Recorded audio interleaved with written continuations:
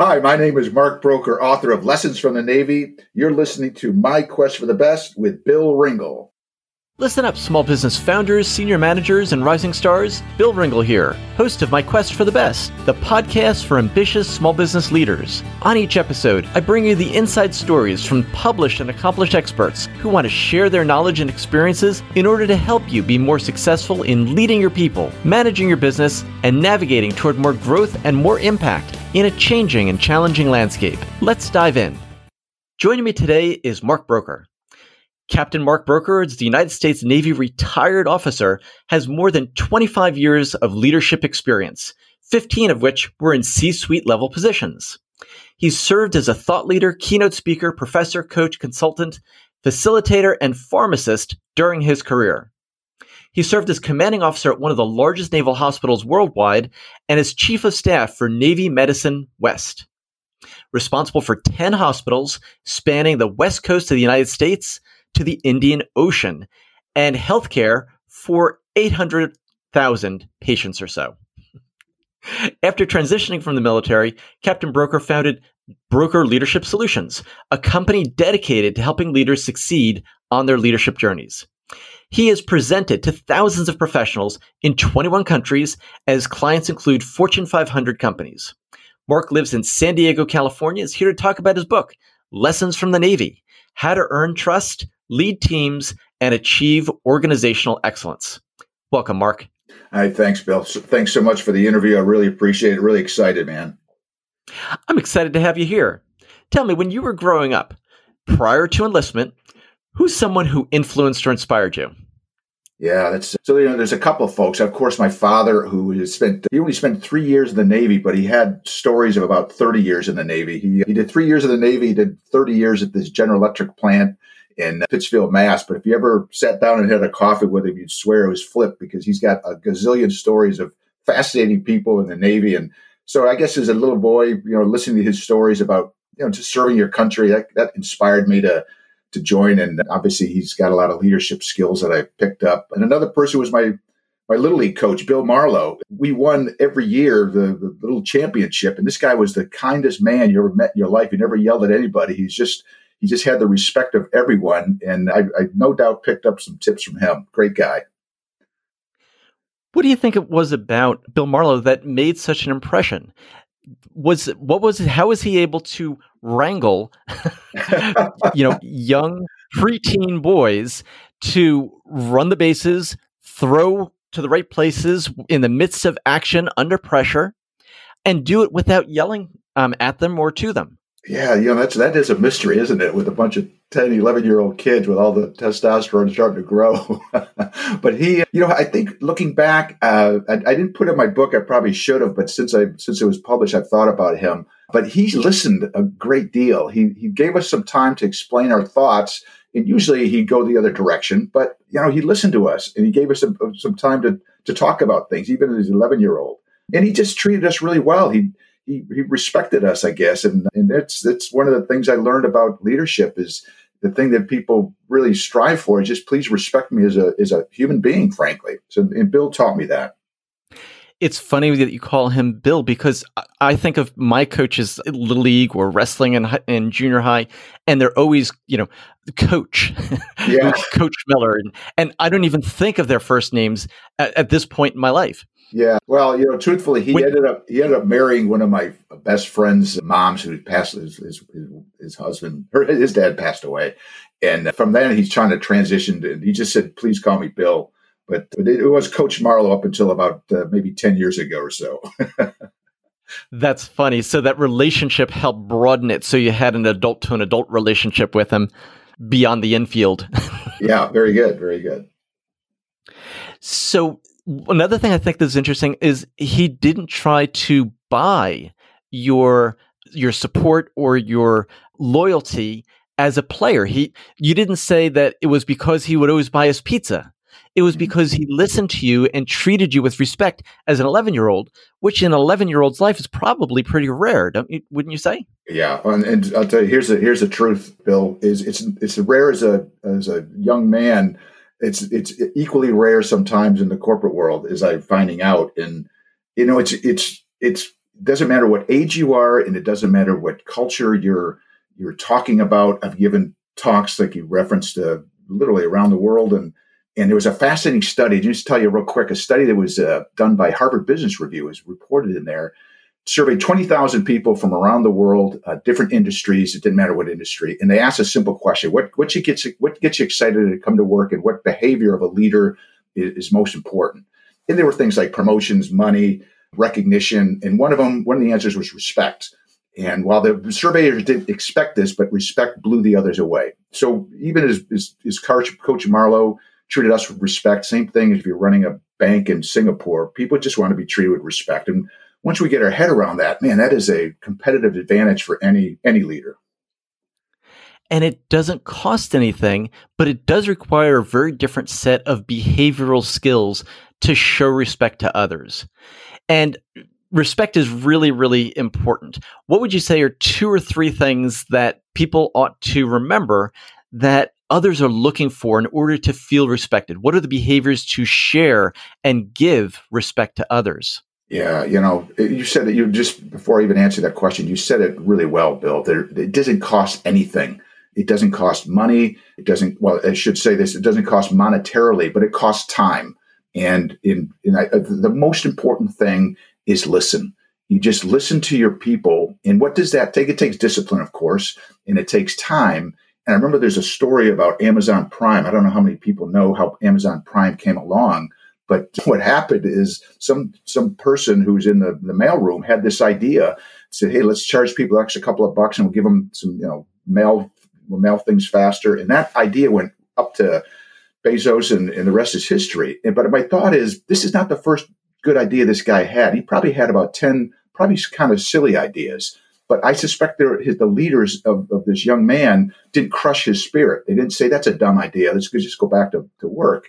They created a culture where his ideas were flourished and he was respected. So I think and they listened to him. Going back to the original thought, is to me, the most important thing leaders can do is listen more to their people, have the discipline and the time, just listen. They may not have the right idea, but that next idea might be the winner, just like Amazon Prime. So that's a revolutionary example, a business example of how this works. And I don't want to miss the rich opportunity that I know I'm looking forward to hearing your explanation of what your view of leadership is based on all of your life experience. I mean, you've had such a great ability to compare and contrast it both in the military and in private sector. So what is it in your view that leadership is and what makes for a good leader? Yeah. I've been studying this for, 30 years, both formally and informally. But most of what I've learned is just watching, observing. I did a lot of writing, which is a lot of stories in the book that I thought about for many years. At the end of the day, Bill, it's so simple. The concept is simple. The execution piece is not. You must take care of your people. And what inspired me to write the book was there's not a lot of literature out there to say, okay, you got to be an engaged leader. You got to care for your people. And everyone, you have a concept of that. But there was no book that I could find that really explained, okay, what behaviors should I employ to show that I care for my employees? And what should I avoid?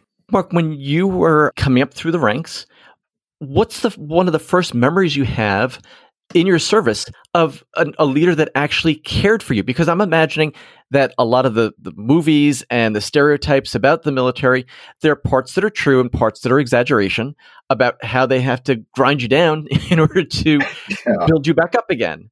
Yeah. And caring for your people seems to be an unusual lesson that you observed and took away based upon experience because you've seen that it works. Yeah. So what was one of your first memories of a leader that you had a relationship with that you served and you saw that this was an effective way of leading? Yeah, I was brand new to the Navy. I did boot camp in Newport, Rhode Island. It was only 6 weeks, but it wasn't what you'd imagine. It was boot camp light, frankly. But I got my first orders to go to San Diego, California. All excited. My wife and I drive cross country, and I report to Naval Medical Center, San Diego, 1983. That's a few years ago. But I joined the command softball team, and they always played around 4:00 in the afternoon.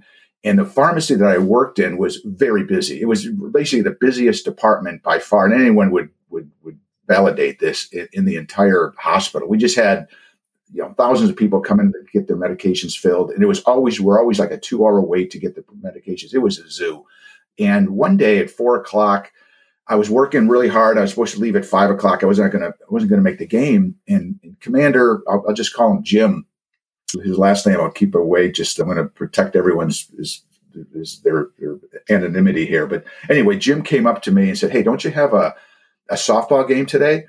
I said, "Yeah, it starts in about 15 minutes." He goes, "We got to go." And I'm telling you, this place, we were screaming busy. And I said, "Jim, I can't leave." He goes, "Mark, go."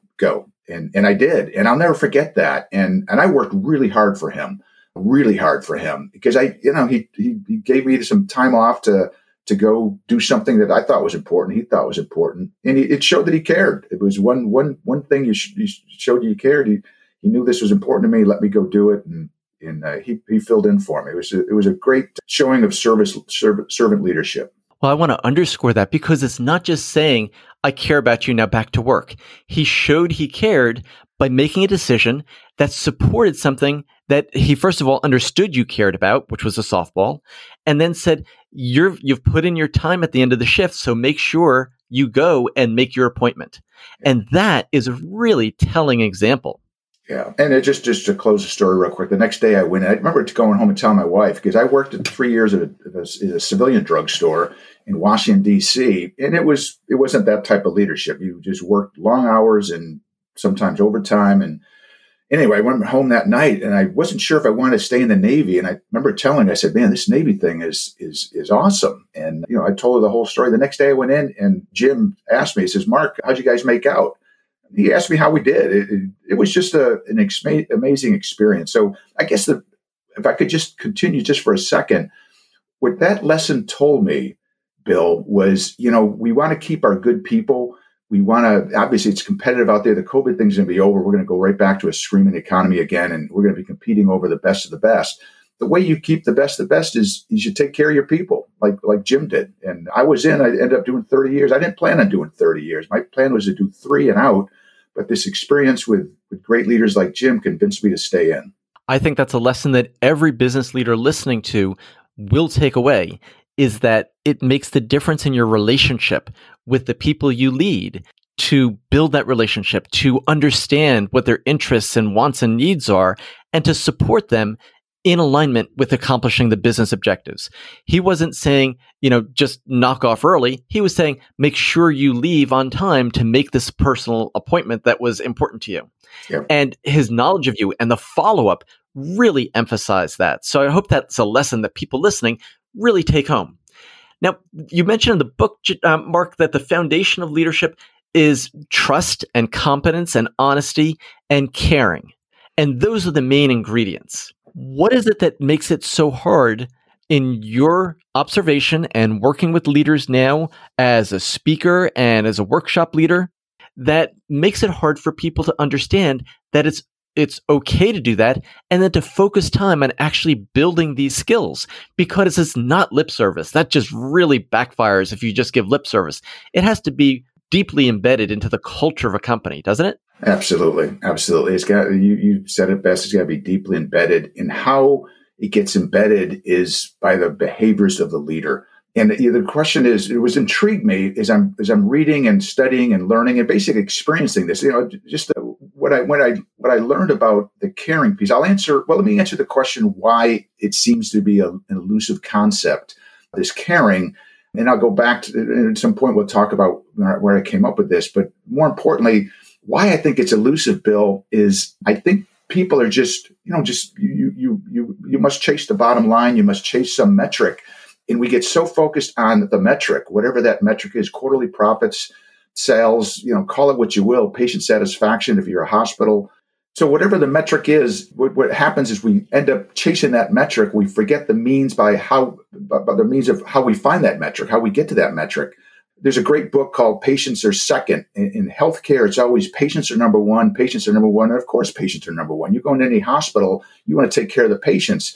But this book is written in saying, well, the truth is, it's leaders, you must take care of your people. When you take care of your staff, I'm talking about, they'll take care of the patients. So I think we get so caught up sometimes with chasing a metric, we forget that the way to achieve that metric is by taking care of the people who are actually achieving that metric, if that makes sense. We just get caught up with chasing numbers and goals and whatnot, and we forget that the way we get there is by taking care of our people.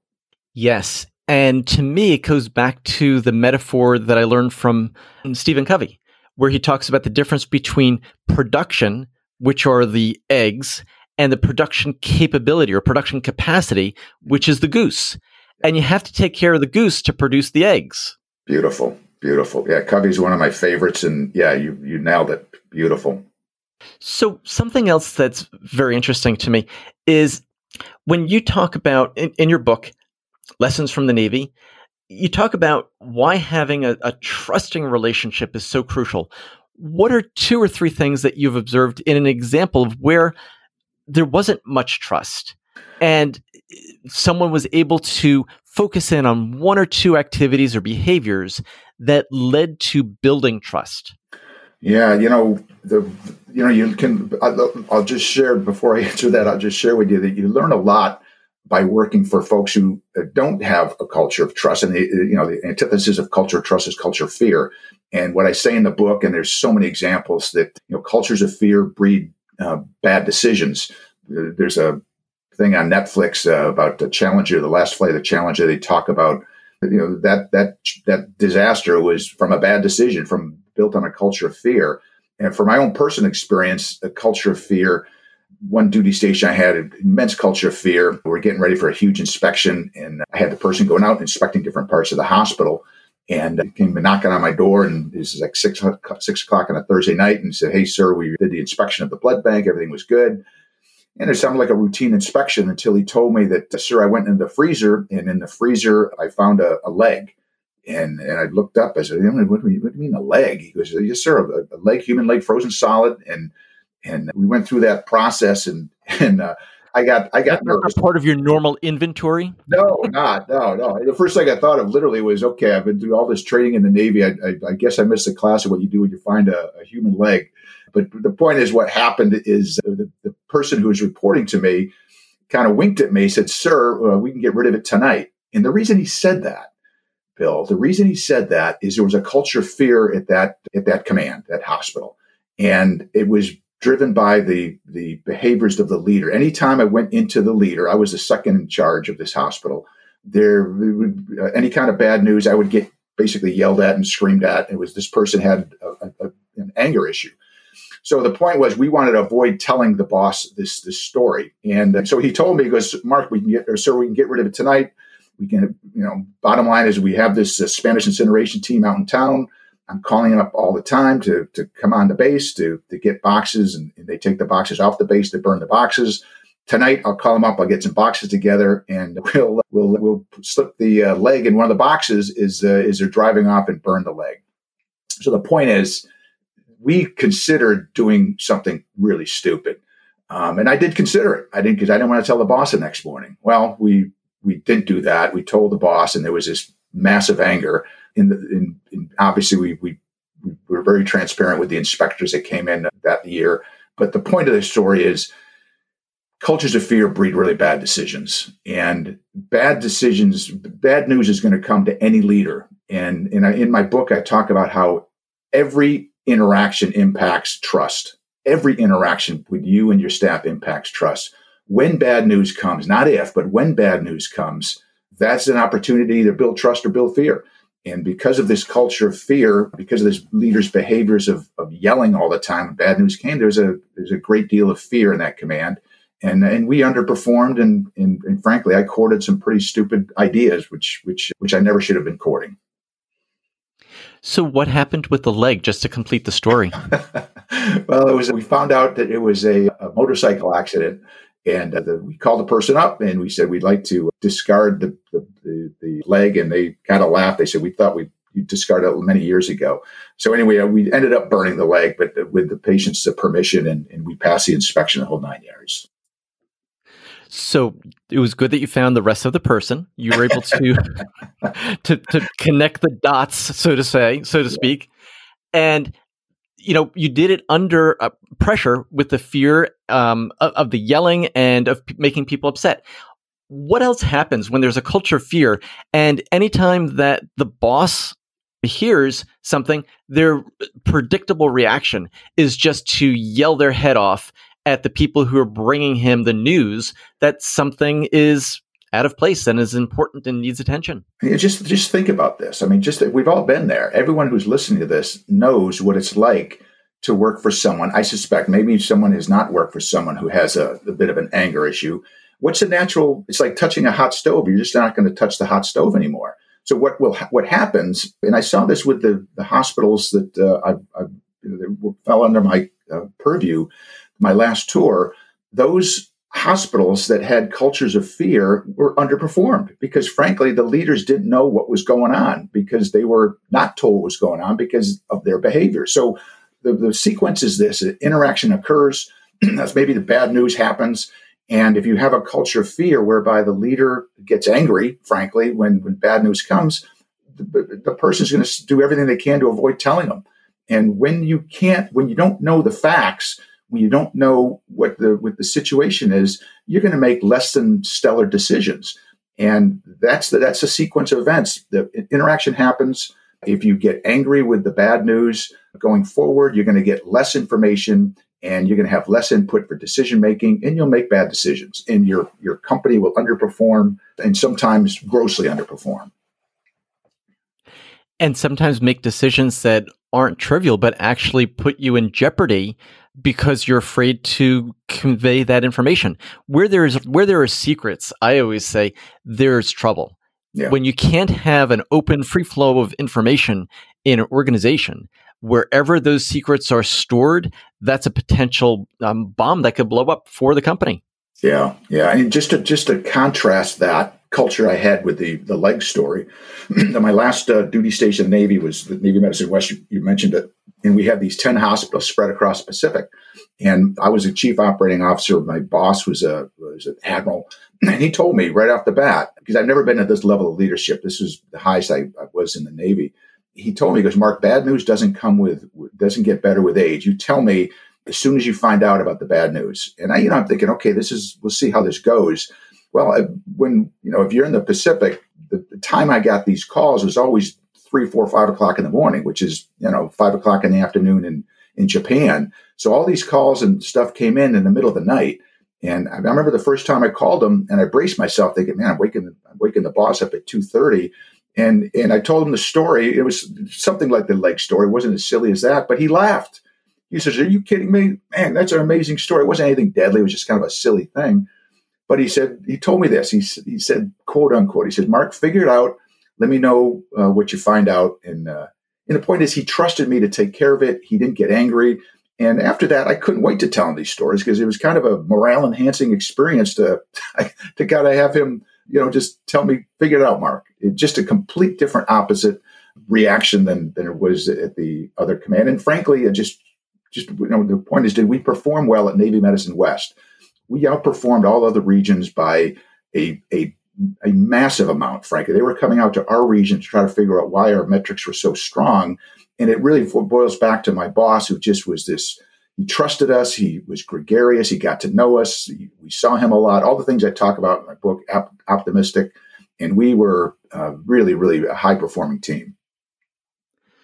See, it's not just these things are innate. People can cultivate these behaviors and attitudes in order to elicit the stories and hear things and then support their people in order to solve the problems. Oftentimes, a boss or a manager needs to hear this so that they could say, "Here's the scope of what you're given in order to solve the problem." All right, solve the problem, but only spend up to $50,000 solving it and then come back to me. Mm-hmm. Or solve the problem. If you can't get this under control according to these metrics within 2 days, come back to me. Yeah. That's what the check-in is for. It's to keep them informed, keep them in the loop, and to consult where it's necessary. Do you remember an example of when you talked to the Admiral where he came back to you and said, "Well, here are the resources that you should deploy in order to solve this problem"? Yeah, no, there were so many different examples, but at one point we were We're under a great deal of scrutiny. What's happening, folks are coming back from the wars in Iraq and Afghanistan. This is when we had 150,000 troops in those theaters. Roughly what year? This is 2000 to 2000, 2011 to 2013. And a lot of folks are coming back from those wars, and we needed to get them in the pipeline of the Veterans Administration for their disability claims and whatnot, because these folks were mentally and physically scarred, and we needed to get them into the VA system. And frankly, everyone was overwhelmed because never in the, history of our country, except for World War II, did we have such a bolus of folks coming off the battlefields into the Veterans Administration. And it was no one's fault. It was not the VA's nor ours. It's just, a lot of people, and we just had to get resources to fix it. And we were under a great deal of pressure to get these young men and women into the VA system, which was the case. And he basically said, Mark, here's the parameters. Basically we had a pot of money. And he said, just, let me know if you need more, but certainly do what you got to do. Personnel-wise, move the staff around as much as you need to. He gave me pretty big parameters or wide parameters to fix this thing. And I knew he made it very clear this is a priority for me. And he just was a very inspiring leader who just had that gift of knowing when to ask questions and when to just let us do our thing. And, there's a fine line between micromanaging and mentoring. And I think the difference is respect. Again, he treated me with a great deal of respect. I never felt micromanaged, but he did check in on me appropriately. And he was a great leader to learn from. And I talk about him a fair amount in the book. Mark, are you ready for the My Quest for the Best lightning round? Oh, absolutely. Let's do it. All right.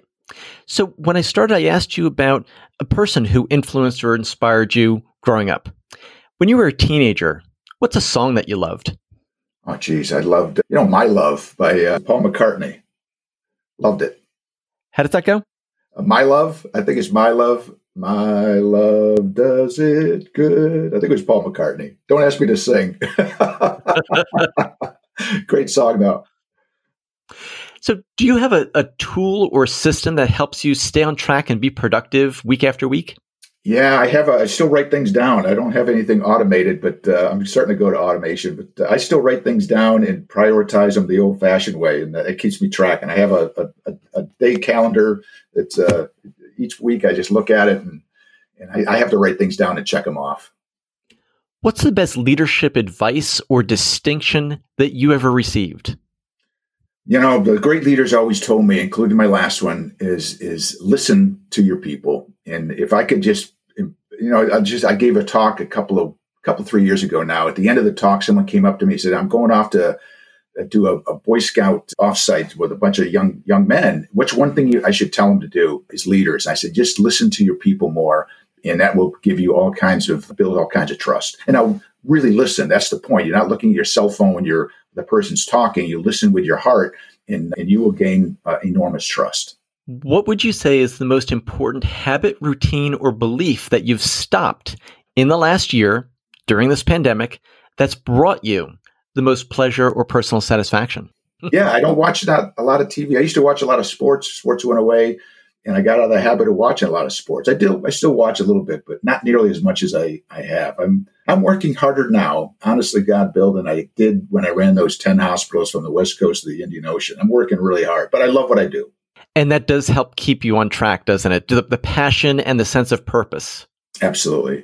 Purpose. There was a study done, Dr. Zak, Z-A-K, and he wanted to learn about, what's the secret to a high-performing team? And I worked with the Navy SEALs. I'm not a Navy SEAL, obviously, but I work with a nonprofit called the Honor Foundation. I'm intrigued with Navy SEAL teams because they are probably the highest-performing teams that I can think of.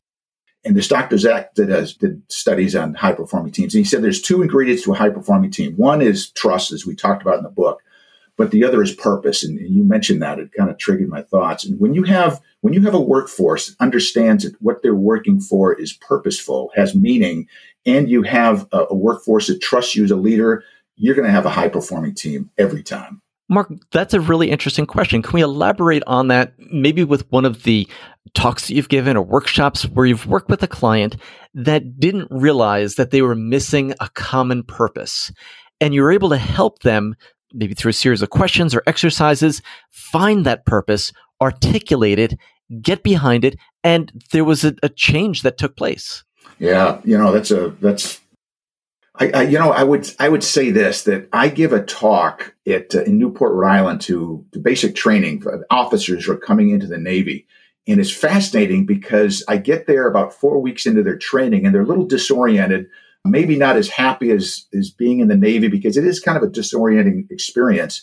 And I suspect 4 weeks ago they came in because they want to do something, bigger than themselves. They want to be part of something bigger than themselves. So in those talks, I always talk about the two pieces of a high-performing team: purpose and trust. And I earnestly thank them for volunteering to join our country. And we talk about the legacy and the history of the Navy, and just kind of reignite that passion of, that's right. 4 weeks ago, I joined this outfit because it is a higher purpose. So I think I can see the lights going on when I give that talk, although I can't measure it truthfully. But I know after they come up to me after the talk, I can feel that that patriotism is rekindled and they're really excited to be in the Navy. So, but I do this with other groups. I've done it with, literally plastics manufacturers and whatnot. I remember John, who ran a small business, about maybe 90 employees of plastics manufacturing in Michigan. And he was struggling with his team, and we talked about it. This is after the talk. We kind of talked one-on-one, actually at a little cocktail thing they had after the conference. And we threw a series of questions over the course of the conversation. He kind of came up with it himself that, I'm obviously someone's got to produce these plastics. And what they were doing, it was plastics for Toyota cars, the inside of a car. And, you might say, what's the purpose there? Well, there are a couple of things. One, we got to have cars. Someone's got to do it. But more importantly, he was a great leader. He was a really good guy. I could just tell he cared for his people. And I said, you're employing these people. You're giving them a good job with a 401k and healthcare and steady work. And that's, if nothing else, that's your purpose. You're providing these folks a means to create wealth. And that really inspired him. And obviously what they're doing is important. We got to have cars and we got to have folks who build this stuff.